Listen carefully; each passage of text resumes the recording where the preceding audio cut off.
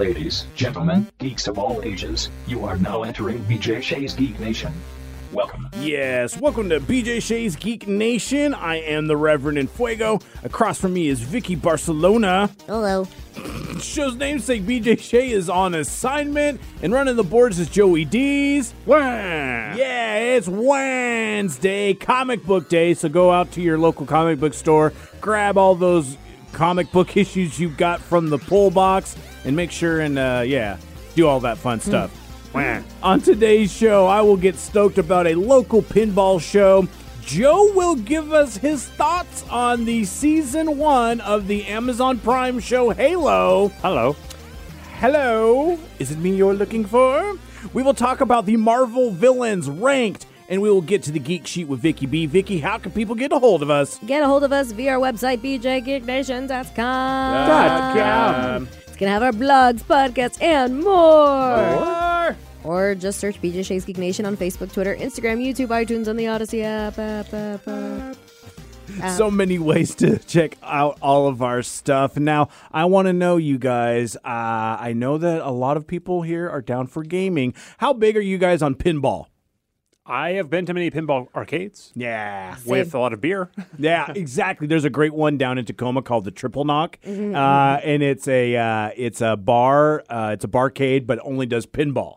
And it's fantastic. We've spent many a date night there. I've spent many a times going down to Portland and going to Ground Control. Yeah. Ground Control with the K. It's like at night, they kick all the kids out, and then they turn into full bar mode. Hell yeah. So much fun, so many different pinball machines. I'm either really, really great at it or awful. Yeah. There's no in between. Yeah, I totally understand that, especially with all the different games out there, and there's so many. Now, if you are in the greater Northwest area, and if you're in the Tacoma, Seattle area, come down to Tacoma because the Northwest Pinball and Arcade Show is happening this Friday to Sunday. So, Friday, June 3rd, Saturday, June 4th, and Sunday, June 5th. It's going to be happening at the Greater Tacoma Convention Center.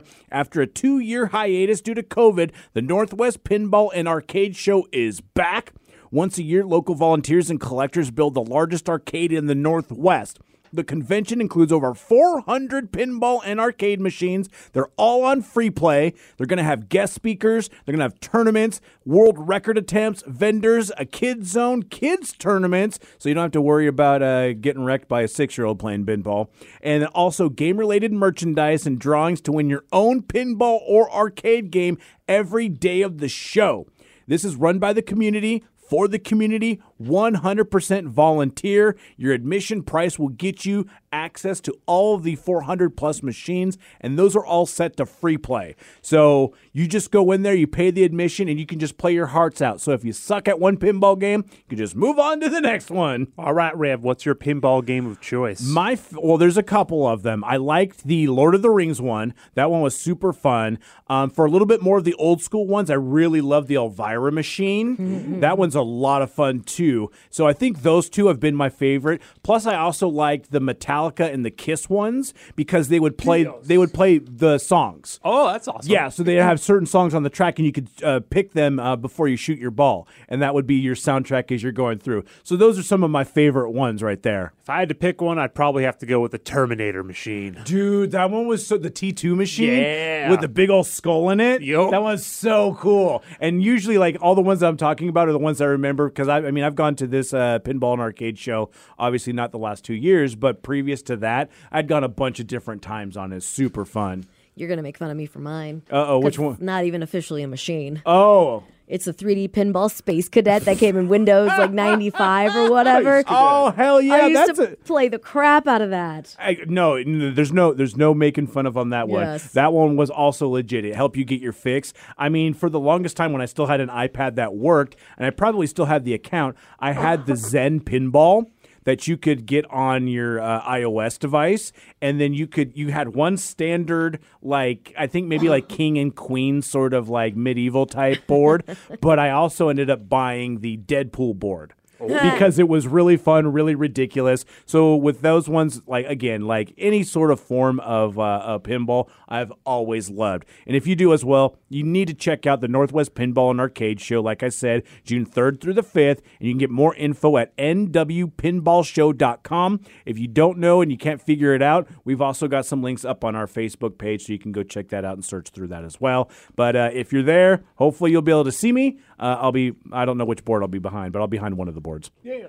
Moving on from that, Joe. Hey. One of my favorite things is to hear why you hate something. Most of the time when we've talked about stuff, you've got real sticking points when it comes down to things like time travel and sometimes the multiverse things going along with that. And it's been a while since we've gotten your opinion about a new either franchise or a new show. And you, out of everybody, has been the only one to go and watch all episodes of the new Halo season on Amazon Prime. And I know that there is a big divide with people who are either gamers who are watching this show because they love the antics of Master Chief, and then new people who are interested in it as a sci-fi military type show. And I was intrigued until I've read more stuff about it, and I decided, you know what? I'm going to let Joe watch all of it and tell me what he thinks about this first season. And just by looking at kind of the pursed lips on your face, I feel we're going to get an angry Joe on this one.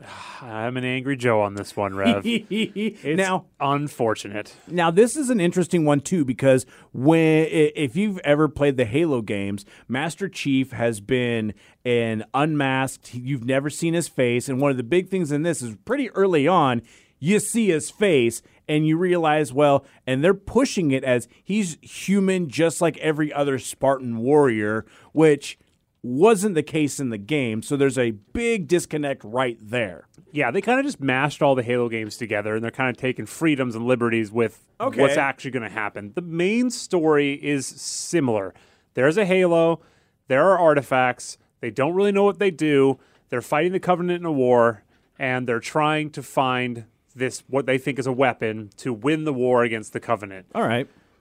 I got to tell you, though, a majority of the story is Master Chief's traumatic childhood. And it's just not great because they do that a lot, don't they? They do that. And it's that mixed with this new character called Quan, who is on Mount Majapul, one of the made-up planets that they're on, essentially. It's the main planet that they focus on. She's on this planet, and her people somehow are connected to an ancient well, as you find out. Spoiler alert. And if I'm spoiling this for you, be happy about it, because this show is not worth watching. But unanimously, every episode that this character is in is terrible. It's just bad. Wow. You don't care. It's about Halo and Master Chief. This is what the show should be about. Yeah. They have episodes where she has entire episodes with just her. That's not and no Master Chief? And no Master Chief. Oh, jeez. 3 episodes. How many episodes are in the first 9. season? Oh, 9. Damn, that's a third of the damn thing. And here's the thing. If you're going to do a traumatic backstory, that's fine. It's great. But you have to set who the character is first. I have to care about who they are now before I can care about who they were in the past. Or at least, there's a lot of times where they'll set up as a character as a total and complete bastard. And this character's you're like, oh, I hate this character. And then they kind of start bringing in that stuff. So you see why they had a little bit of a traumatic story, humanizing them a little bit if you need to. But I agree with you on that aspect. You need to have some character development before you have that reveal. I agree with that. And this just feels like exactly what the Foundation did. And the big problem with that show was that the first episode or 2 have all the budget, and then they just string you along for 5 episodes, and then they dump one more episode or maybe one other one after that. So you get a filler of 5 episodes, and then you get 4 episodes with a real budget. And the filler is this story that you're hoping will get you to the end. But you see the Halo twice in the series. They never get to it. Oh, never. It's not even close. Well, that'll be season 2 or 3 or 4. Don't worry about it. Master Chief has a love interest that is a spy that he would never trust in a million years because they have about 10 minutes of screen time together. But he falls in love and then out of love with her in that 10 minutes. All right. Well, good for him on that point. Gets laid. Good for him, right? Congrats, Master Chief. That's over. Well, okay. But, all right, being the nitpicker person that I don't want to be right now, but I am, like, if you know anything about the series, one of the things is like they bump down his sexual drive in like mechanically or however which way, artificially, so he would be more of just a single-minded focused killing machine. Is this like Master Chief in his first couple of years while they're like tweaking like the settings or something like this? Oh, well, see, Rev, I mean, he took that pill out of his back, and so now he can feel emotions for the first time. And the first thing you do after doing that is you go bang a spy. I mean, that's just clearly do, right? good writing. Okay? Yeah, okay. Oh, dude, it's like, you can't Wow. sit here. And the thing is, there are good moments to the show. The fight scenes in the CGI are fine. They're perfectly good. If you watch probably the 30 total minutes in the series, you're like, all right, this is good. Do they have a supercut? But that's exactly it. Like, there's no Master Chief moment. You're like, where is Master Chief in the Halo series? Like, I want to see him. That's what I mean, that's no offense to whoever wrote the show, but it's called Halo, and the main character is supposed to be the main character, and it just kind of gets sidetracked with all this stuff. And you get to the last episode that was supposed to be a two-parter, but they cut and made into one episode for some reason. Oh. Yeah. I guess that makes sense why they only had 9 episodes. Maybe COVID stuff? Yeah. Whatever. Yeah. There's always an excuse. That's what I always say with shows like this. There's always an excuse why there was a better idea to do less content than more in a show that couldn't even complete half a story. Womp womp. So in the end, they go to the Covenant planet finally to recover these artifacts to try to get to Halo, where apparently they don't even know it's a star map.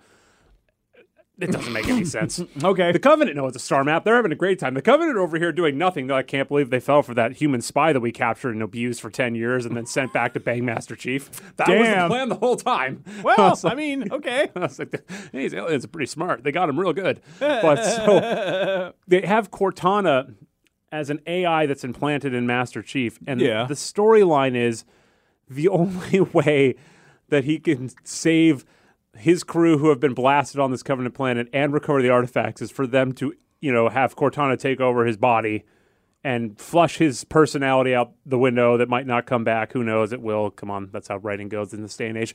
But she has to go full AI and take over his body and become Prime Master Chief. And so she does that. And then all of a sudden, after Master Chief gets absolutely battered in this fight, like everything's broken, nothing works. Well, now that she's taken over her body, that's full recovery. Okay, that's 100% bonus back to your HP. It's kind of like ending your final form in a DBZ show. Like, this is final form Master Chief now. It's not John, not the character that you know and love. This is Cortana Chief. So now she comes in. Well, maybe that's how they're trying to get to the actual Master Chief. That's a long way to go, though, for that. But this is the best part. So she does that, right? And she's pretty cool. It's pretty badass Chief. Like, she shoots a bunch of grunts and, like, all of a sudden, like, well, this is the kick-ass stuff that I was doing in the show. Yeah. But then she navigates the Pelican that they flew in on with her AI abilities and probably kills, 95% of the enemies that way.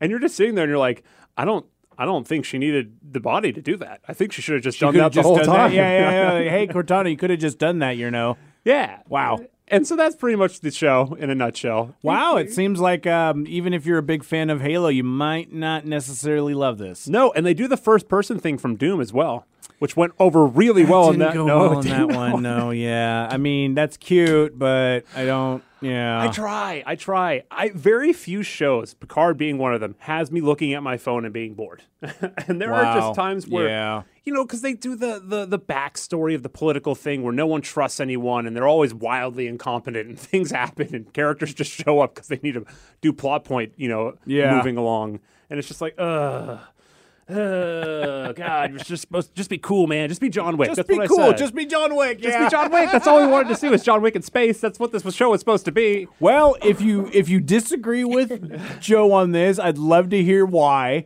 Shoot me an email at bjgeeknation@gmail.com, but maybe you're not going to revisit season 2. Maybe you got to get some resolution on it. It's one of those shows where it could be better in season 2 because all of that story building is gone. Both showrunners that were in this first season are gone. The first one quit before the show started. The second one quit halfway through. So, So they're gone. Okay. So we're going to get something new. I hope it's better than what we had.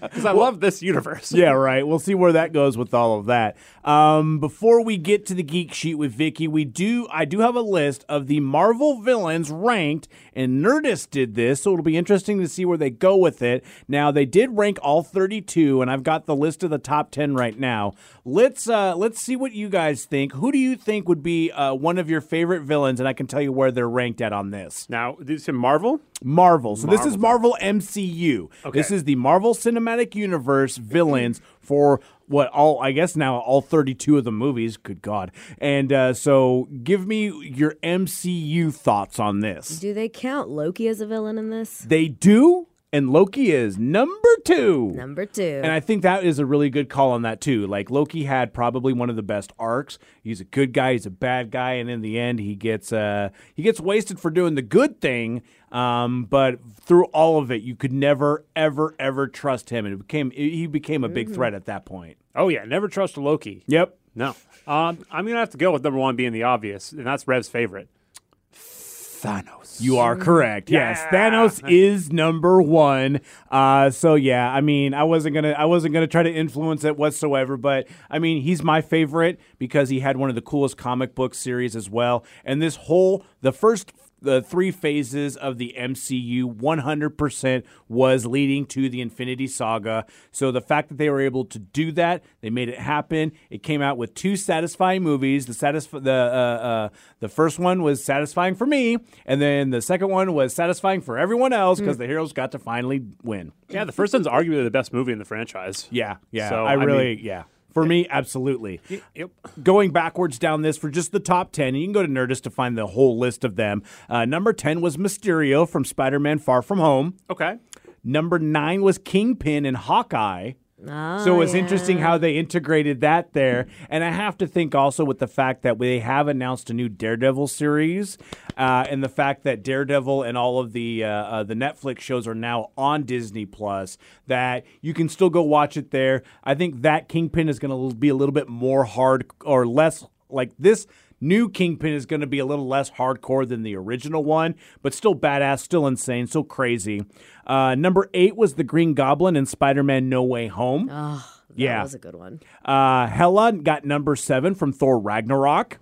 Number 6, I was kind of surprised about this, was Agatha Harkness in WandaVision. She was good. The song, I hit number 1 and stuff, everything. Did it really? I believe so. Everyone was singing it. Everyone was obsessed with it. It was Agatha all along.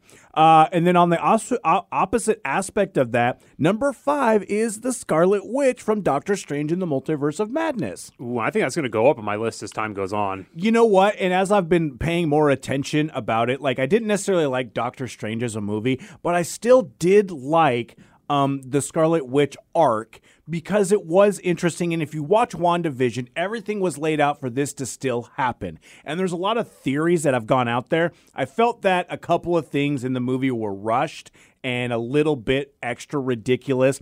Like BJ has stated, Reed Richards did not have to be like, oh, I didn't see this all coming. There's the smartest man in the world should have been able to see as this was happening, but it also shows how powerful Scarlet Witch was, which she is. She's a reality-breaking character. Yeah, I heard rumors that Bruce Campbell was actually talking about the fact that they wanted to cut Doctor Strange almost entirely out of the movie, essentially. Well, and they could have. Yeah. The way they put it out there, they kind of could have at this point. And Sam Raimi's fought to save him and stuff like that. He's like, no, you got to have him in the movie, blah, blah, blah. But could you imagine if we got a 3 or 4 hour version of that movie? I think that would have helped a lot. Yeah. I think it really would have helped a lot. Should have just been a show. Yes. Number 4, Eric Killmonger from Black Panther. I was going to say he's better be on this list. Oh, yeah. Yeah, I thought that he was, again, amazing. I thought maybe I would put him higher than number 3, who was Wenwu from Shang-Chi and the Legend of the Ten Rings. Really? Yeah.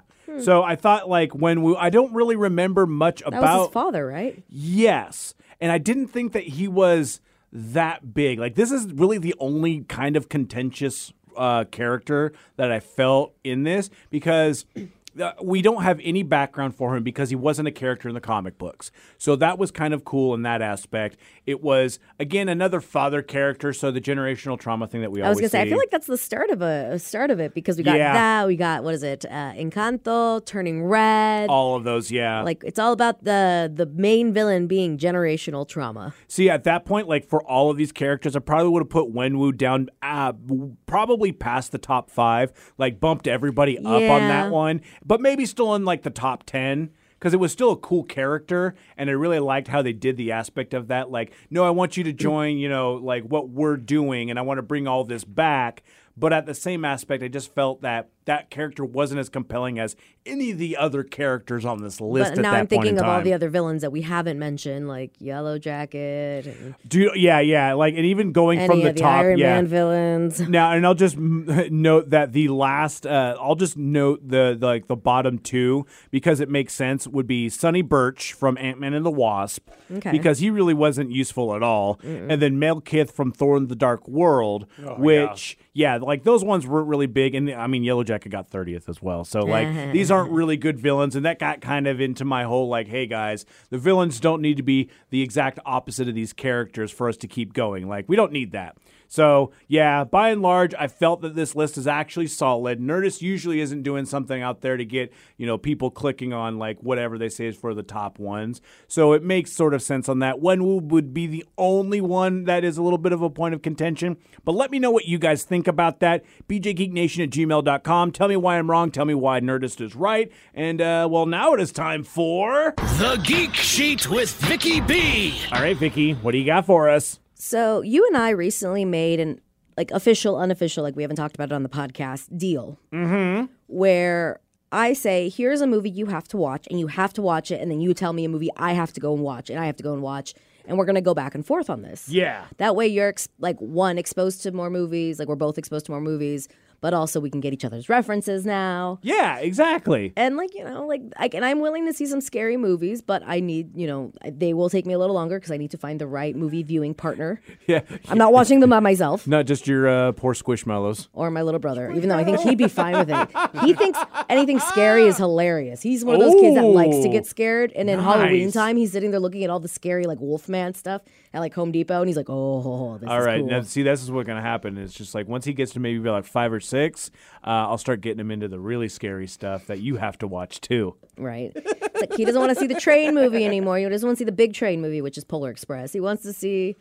Is there a train killing movie? I'm sure there is. Probably. There's a lot of murders on trains. Oh, yes, actually. Yes. Midnight Meat Train. Oh, God. Yes, it's got Vinnie Jones in it and as well as Bradley Cooper. Oh. It's a really good one. Interesting. So anyway. So I was scrolling through the internet, looking at different articles. And this one caught my eye because of one of the pictures they used. And the article is great movies that are held back by unnecessary romantic subplots. And recently you watched Ratatouille. Yes. And that was one of my small little issues with it. The movie's absolutely ridiculous, and I'm glad that I've seen it. And I feel bad that it's taking me so long and so much pestering from Vicky about this. It came out, 2008? 2007? 2000, yeah, between there and 2009, somewhere right around that area. And it was... fun, ridiculous, but the one thing that kind of put me off was Colette and Linguini's quickly just their forced relationship, and I was like, that doesn't seem necessary at all. Now that I'm older, I can definitely see it that way. When I first saw it, I was obviously 18, 19 years old. Yeah. So in my head, I always felt like they were each other's yin and yang. Yeah. And I get that too, but the relationship didn't need to happen. It didn't need to. It could have just been co-patriots in the kitchen. That respect, mutual respect. Absolutely. But also it didn't detract from the movie. It was just that's kind of strange. I don't need that. But again, at that same point, it's not a plot point where I'm like, oh, this is the worst movie ever or anything like that. Yeah. And it didn't even take away from it in the slightest. No. I still liked the movie a lot. It said something like, who needed a love story in a movie about a rat chef? Yeah, exactly. That's totally what I thought about that. When I think of this movie or the coupling, I think of the meme where it's why do men like bitchy women? And it's I'm not going to tell them the restaurant that my mashed potatoes are cold or that I wanted mashed potatoes. They need somebody who was like the loud, fiery one, and so that's why I thought of like when I think of them, I think of that meme. Yeah. I need someone to yell to the waiter about. It's like I'm not going to do it. I'm mashed too shy. But I'm curious to see what you guys think. If there's any movies that come to mind that you thought the love plot was completely unnecessary. They do have a whole list of them, but the first one that I came up with was the whole Hulk and Black Widow thing. Yeah, that was completely unnecessary. Unneeded, and that one did show up on this list. That makes sense, too, and I do like how Thor Ragnarok kind of made fun of that as well, too, when it was Thor trying to do it with Hulk. Hey. And then Hulk just Hulk smashes, and so it worked out really well. I really enjoyed that, where they kind of we're just going to put this weird thing to bed. Yeah, it felt weird. It felt forced. Like, out of all the characters she is bonded with, it would have made sense. Like, obviously Hawkeye, I love the twist where it's like, no, they were just that freaking close because they have been through, hell Lots and all of this crap. other crap. Yeah. So there is that love for each other, but it wasn't romantic love. And I love, hey, he's got a family and kids. I thought that was awesome. And then you think, oh, maybe with Captain America, there's something there. But it's just they're both very beautiful. Beautiful. You know what? Just thinking, even in the MCU, the one that reminded me too was Sharon Carter and Steve Rogers. Yeah, that wasn't necessary at all, and also kind of weird with the whole niece and you were dating my aunt and then we were gonna start dating, and then I'm gonna leave to go back in time and bang your aunt. So, by the way, I also hung out with your niece. No, that's not just something that doesn't come up. No, I hope not, at least. I mean, I feel like he's sometimes socially awkward, but I feel like he's learned at this point. He knows. What else is on this list? First one being Jurassic World. So this is the new Jurassic Park franchise. We have Chris Pratt's character, and I always get him confused. Bryce Dallas Howard. Mm-hmm. It just felt like... Or was it Jessica Chastain? Which one was it? Bryce Dallas Howard. It was? Okay. Yes. I just second guessed myself because I wasn't sure. No, Chastain was in the horrible X-Men movie. Yeah, we don't talk about that. Bryce Dallas Howard is who should make the next Star Wars movie. The movie was trash, man. I cannot believe how many times you have to say that sentence, right? For so many of the X-Men movies, we don't talk about that movie. Okay? Dark Phoenix was so bad. We don't talk about Phoenix. No. I was trapped on an airplane and I stopped watching that movie. Oh, man, especially after seeing Doctor Strange, just wondering why can they not get Phoenix correct, okay? Well, hey, it's kind of a complicated story, by the way. Mm-hmm. I'm on fire. Fire. So what else? Yeah, what else? Yeah, it really, when I watch, because I've only seen the first one of the new one. I'm not, okay. Uh-oh. When I went to go see the second Jurassic Park movie in theaters, I had nightmares for a month. I kept thinking there was raptors in my closet. And so I'd wake up, I'm like, oh my God. And to be honest, there have been plenty of times, because every once in a while we'll talk about our weird dreams that we have. Mm-hmm. You are still influenced by whatever you watch. Yes. And then when you go to bed, you have these weird ass dreams. So that will absolutely happen again for you. And I can usually, especially if I have a good night's sleep, Rev and I text the weirdest crap to each other in our non-podcast and work time. In my dreams, if I get a good night's sleep where I don't have to wake up with an alarm, I will have the most vivid, weird-ass dreams. And they feel real. Yeah. There was one where I had a dream, and my mom freaked out because I was sleeping on the couch. I had a dream I was carrying a bunch of groceries, and I stepped in what I thought was a shallow puddle. Ended up being a big, giant sinkhole. So I woke up going, gasping for air. Geez. And my mom's like, go check on her. She's choking. And my dad's like, are you okay? I'm like, nope. I thought I was falling in a big puddle. Sorry. Damn. So, yes, I haven't seen any of I'm not going to see the new one, even if I hear people are excited for it. It just felt like one of those rich, pretty girls and smart girls with the dirty hunk guy. You didn't need it. Just everyone could just mutually be terrified of the dinosaurs and run away from them without romance. My favorite part is the first one, the scientist that creates the Omega Rex or whatever they call it, which is just alpha predator Big again. Daddy. They should call it Big Daddy Rex. That I'm in. He's like, well, of course we made it more deadly. And then in this preview for this new one, he's like, we made a mistake. And it's like, no. Yeah, I know. You're the ninth scientist in these movie franchises to say that. Good point. So I don't remember which one this one was. Transformers: Dark of the Moon. That Dark was Side of the Moon. It was says like Dark of the Moon. second or third one. Something, but like this is the one that did not have Megan Fox in it. So I think it was the third one at that point in time. Yeah, they were done with her, and then it was like what Sexy Robot was trying to infiltrate Shia LaBeouf's college room or something Was like it the that. blonde chick? I think that might be it. Yeah, the blonde chick with the robot tail. Yeah, I guess. not great. But yeah, Poor that's, Shia. that's what they're saying. It's Poor like, Shia. I don't is know, Transformers Dark of the Moon a great movie? No. Well, no. Is Transformers Dark of the Moon a fun movie with mind-blowing special effects? Absolutely. Especially since Michael Bay directed it. It's one that you could recommend if you like that kind of stuff, but it's a significant step down from the first two ones. Especially like, now that we don't have Megan Fox, showcasing her talent. Yeah, it seemed I think they call those assets. they didn't Acting skills. they didn't like too. Shia LaBeouf and the new chick didn't really have much chemistry. None. It was Well, I mean, spoiler, she was a robot, so I mean, kind of a mechanical performance. but like she's just pretty. That's all they were going off of. You can't just be pretty and act. I thought that was no. I don't know, what am I going to do? Hey. You can be pretty and act, and they're called adult films. Oh! All right. Anyways, Adulting. I'm not wrong. Next on this list, I haven't seen this one. Edge of Tomorrow. Edge of Tomorrow was what was it? With was Tom it, Cruise was it and, Live, Die, Repeat or Kill, Die, Repeat? Yes. Yeah. Live, Die, Repeat. And that one was fun. And I'll be honest, I forgot that there was any sort of romantic thing. But I think it was obviously Tom Cruise's character And then- Emily Blunt. Yeah, as she was like trying to like explain what was happening and try to get them through all of this stuff that was going on. So yeah, I don't remember that being part of it because I was still blown away by the concept, which I thought was super fun, and then also just the special effects on it were outstanding. Yeah, the love story was kind of just a toss away at the end because essentially they can't really win without sacrificing themselves, and you know that going through the movie because they're fighting an alien race that can see the future. But the way that they were trying to do it was that because he has to relive the same day over and over again, he really only interacts with her, so he falls in love with her because he's literally just spending his entire life over the span of 2 years with her. And that kind of makes sense at that point in time that you would form that bond. Does it need to be romantic? Well, it couldn't be because she's not reliving the day, so it's only him. Oh, yeah, so it's you're right. really it's weird. One-sided. Yeah, that actually makes it even worse. And she knows it because she had the power but lost it. So she's like, I know you're living this day over and over again, but I've only known you for 18 hours and I don't really like you. It's just funny. So it says, so the entire Hollywood blockbuster in which the two leads don't end up together share even one physical moment of traditional affection. Instead, Emily Blunt had to improvise a kiss between her and Tom Cruise during the film's climax.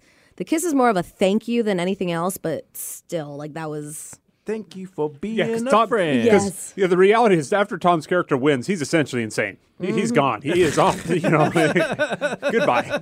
Another one on this list, Get Smart. Did you guys watch that one? I saw Is that bits the and one with pieces. Steve Carell? I walked out on it. Actually, I wanted to walk out on it, and everyone's like, "Oh, it's such a funny movie." I'm like, if you want a funny Get Smart movie, go watch the old original one. Right.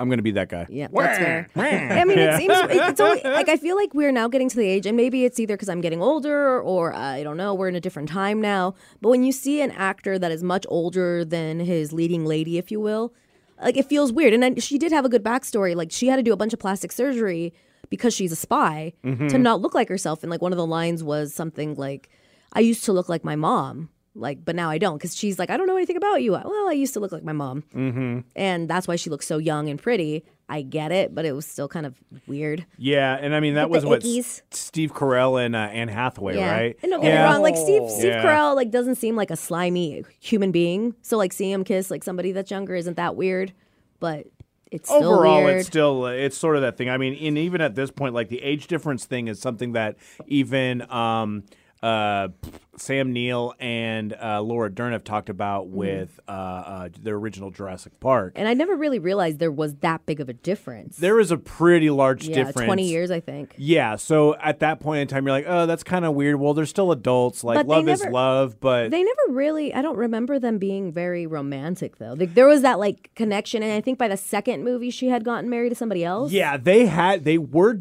in the books and in the movie, they were dating, and it was the whole thing thing was the fact that they weren't. He didn't want kids, and Yes. she did, and so that was that whole thing of like bonding with the children was kind of that little bit of a subplot for Sam Neill's character, and obviously it still didn't work out with that because Right. in the second Yeah, she was married and moving on from that sort of thing. But there was always that like love for each other regardless. yeah, But exactly. who knows? But I think also the reason why they're pointing it out is that Maxwell Smart ends up he's like a goofball. Yeah. And she's a very serious spy, and it's like, really? This is who you're going to date? Yeah. All right, let's do one more. Batman Begins. Batman. Well, I mean, like Batman shouldn't have, or Bruce Wayne should have a relationship. Which one are they referring to? So they said the film tried hardest to make Bruce Wayne relationship work, and Batman Begins. That's the one with Katie Holmes. yeah. But there wasn't much chemistry between Katie Holmes and Christian Bale.